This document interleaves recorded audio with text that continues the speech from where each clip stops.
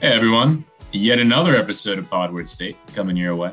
I'm Matt Paolizzi. My name is Sam Brungo, joined on this little short episode. We're just doing a little basketball segment. We're chatting with our associate editor, William Hutchinson Pegler III, also known to us as Pegs. So, Pegs coming on. We just had a big switch up at basketball. It's kind of been a crazy week here for Penn State hoops. We hired a new head coach and a lot of players entered the transfer portal and kind of crazy. We'll just unpack that with Will. Yeah, so definitely a crazy time for Penn State basketball, but I feel like what Will had to say was definitely very comforting, at least to me. What he made sense. It's not the end of the world.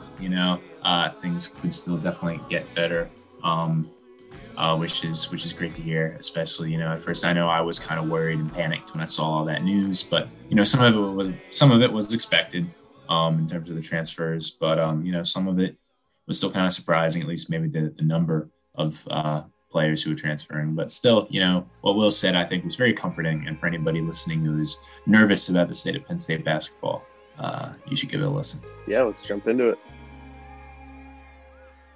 Now we are joined by, once again, associate editor Will Pegler, Coach Pegs, joining us to talk some Penn State hoops. They're in some dire straits right now. But Pegs, how you doing? What's up, guys? Thanks very much for having me. Just watching some March Madness, watching a little college wrestling. Doing well. How about you guys? Doing fantastic. We just watched Oral Roberts. Ohio State.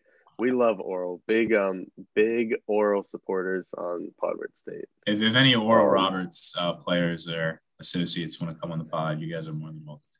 All joking aside, Penn State this week made a pretty big hire, hiring Micah Shrewsberry, associate from Purdue, as their new head coach to replace Jim Ferry, who was replacing Patrick Chambers. So, Pegs, tell us a little bit about that move. Yeah, sure. So, Penn State, Sunday night, we're watching the NIT selection show. Penn State doesn't get in, and that really, marks the end of their season. It was a weird season, obviously, but I've read a little bit about it. I in Jim Ferry's defense, I don't think it was a bad season by any means. They go 11-14, hang around with a lot of good teams, and make not a very deep run in the Big Ten tournament, but they turn some heads. But so anyway, clearly it wasn't enough to keep Ferry around. The next day, the report comes out that Shrewsberry is going to be hired, and then it becomes official on Monday night. We've talked a little bit about it, but he's got a ton of experience. He's had one head coaching job in the past, but he's most known for being kind of like Brad Stevens' guy, who's now with the Boston Celtics. So he spent a lot of time with Brad Stevens at Butler, and eventually reconnected with him with the Celtics. He's coached guys like Kyrie Irving, Jaylen Brown, Jason Tatum, some NBA stars. Then most recently, like you said, he was at Purdue. So no shortage of experience, and a lot of Penn State fans are really excited about the hire. They think it's going to be, he's got a tall task in front of him just in terms of what's going on right now with the program. But a lot of people are confident that, he's a young guy who can connect with a lot of the players and get it done down the road. In terms of Shrewsberry, obviously a little early to tell. I mean, he still needs to get through his team's March Madness run. He's currently with Purdue. Of course, by recording this, that run could easily be over by the time we post it, because that's just March, But as of recording it, he's still in the thick of things. What do you think really Shrewsberry can bring to Penn State? Like, what sort of changes could he make, and what could we possibly see on the court? Well, I think the first thing in the immediate future is helping kind of recruit guys back to Penn State. Not even worry about high school guys as of now. A ton of dudes are in the transfer portal, starting with, or have been reported to be in the transfer portal. Sorry, a lot of them haven't made it official themselves. But, Jamari Wheeler, John Hara, Isaiah Brockington, that's just a few of the guys. Seth Lundy, too. So really task number one for him is going to be convince guys to stay with his program, convince them that he can build something special right away. So that's really going to be the first thing in the immediate future. And then also along with that, building a class of 2021.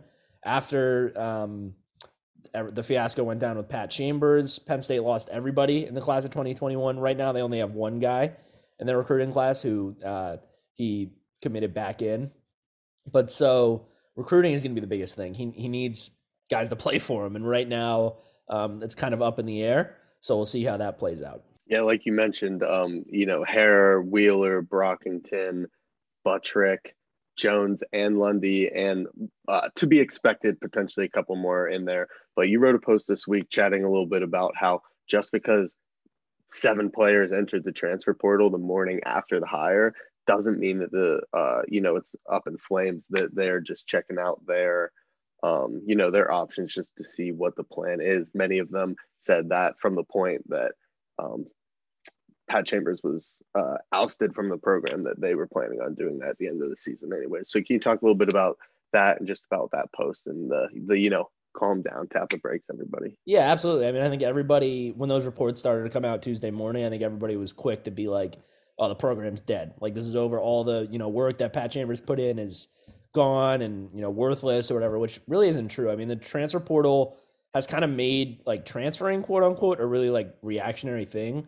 Transfer portal is literally just free agency. So guys can join it and literally just be openly recruited by other coaches and other programs without any rules being broken or anything. But you can also leave it and come right back to your program. It's really like a way for a lot of guys to like test the waters and see what kind of offers they could get hypothetically. So like one example that always comes to mind is Lamont Wade, Penn State football safety. He finished his career last year, but after the 2018 season, he entered the transfer portal after he wasn't playing much at safety, and like people were like giving him shit, and like it was bad. Like for like 2 weeks he got shit on, and then he returned from the transfer portal. So that could easily happen for a lot of these guys. He returned from the transfer portal and had a really strong career over the next 2 years. So a lot of these guys hypothetically could just be testing the waters, and if they don't like the offers they get, they can come right back to Penn State. I'd find it really hard to believe if there's 6 guys in the portal right now, potentially more. Say if we end up with 7 or 8 guys in the portal, I'd find it really hard to believe that every single one is going to leave, just because that wouldn't really make sense. If one guy transfers, that means another spot opens up for you. So I don't think it's fair to say, oh, Penn State just lost, all 6 of these stars. That probably really isn't how it's going to play out, but we'll see, obviously. Can you talk a little bit to, what type of attention those players might get? Obviously, John Harrer being one of the big names, Myron Jones, and which ones we can expect to be here and which ones, we expect to be gone. Yeah, I mean, there's been a lot of rumors and reports surrounding these guys, so nothing official yet. But I know Harrer, by 24/7 Sports, has had a ton of reports about the looks he's gotten. He's a pretty popular option right now in the portal, I think, according to them. And I'm not surprised. I mean, he was awesome this year as a big man, and I know even in just the Big Ten, he garnered a ton of attention just with what he did. Really, considering the expectations were not that high for Penn State this year, he was really the only experienced guy inside. And other than that, Penn State had no size, so he had to carry the load. He had like 5 double-doubles, averaged 9 points and 9 rebounds per game. I mean, a really solid year, really gritty year, as I like to say. So I think he's a guy that'll stand out in the portal. And then Myron Jones too. I mean, he was a top scorer all year. He was a standout. A guy from Mobile, Alabama. So who knows? Possibly he heads down south to a school closer to him.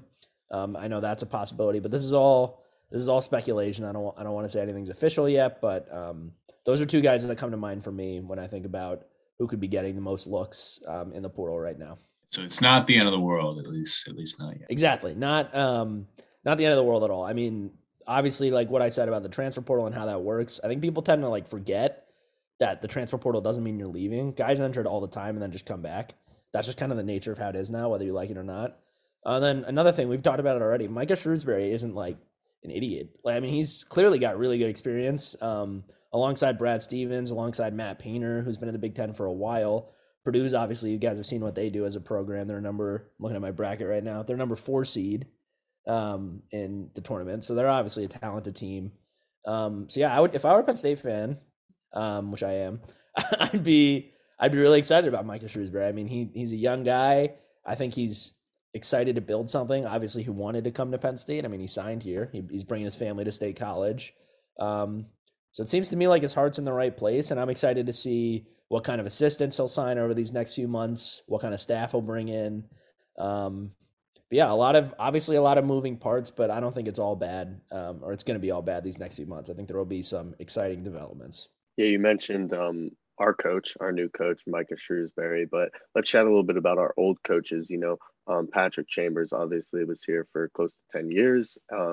He he started out a little rough, but came to fruition his climb towards the end of his time here. And obviously that didn't necessarily end up the way anybody wanted it to.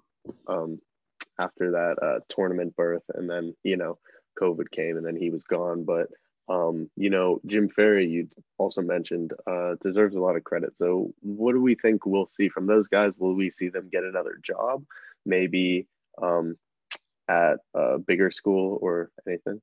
Yeah, I mean, I think starting with Ferry, I think, in my opinion, he deserves a look as a head coach somewhere else. I mean, I think he totally proved himself this year, obviously, as a basketball mind. He did a solid job. I mean, Penn State, the Virginia Tech win is one that comes to mind. They beat Wisconsin. They hung with Ohio State. And I know hanging with teams isn't the same thing as winning. Obviously, you want to win all your games, but I think he really proved himself this year as a solid coach. And a lot of those games down the stretch just didn't go Penn State's way. So I think some of the chatter is, yeah, Jim Ferry could get a job somewhere else. Probably not a Power 5 school, but I think he deserves to be a head coach somewhere else, and I think he will be. For Pat Chambers, obviously how all that went down, we talked about it a little bit too, but I mean, that's like the biggest reason guys are transferring, I think, along with just their whole coaching staff being gone. But after all that went down with Chambers, like, the players at their media day were not shy about how they felt. Like Miles Dredd said, like, we're not satisfied. We have no answers. Jamari Wheeler really defended him and said the team was not happy with, the fact that Chambers he was effectively fired. I know he was asked to resign, but he was basically, asked to leave. And nobody was satisfied with that. So I think even at the beginning of the year, a lot of guys were, frustrated with the university and the program. Yeah, in terms of getting a job, one of the biggest rumors for Chambers right now is Fordham.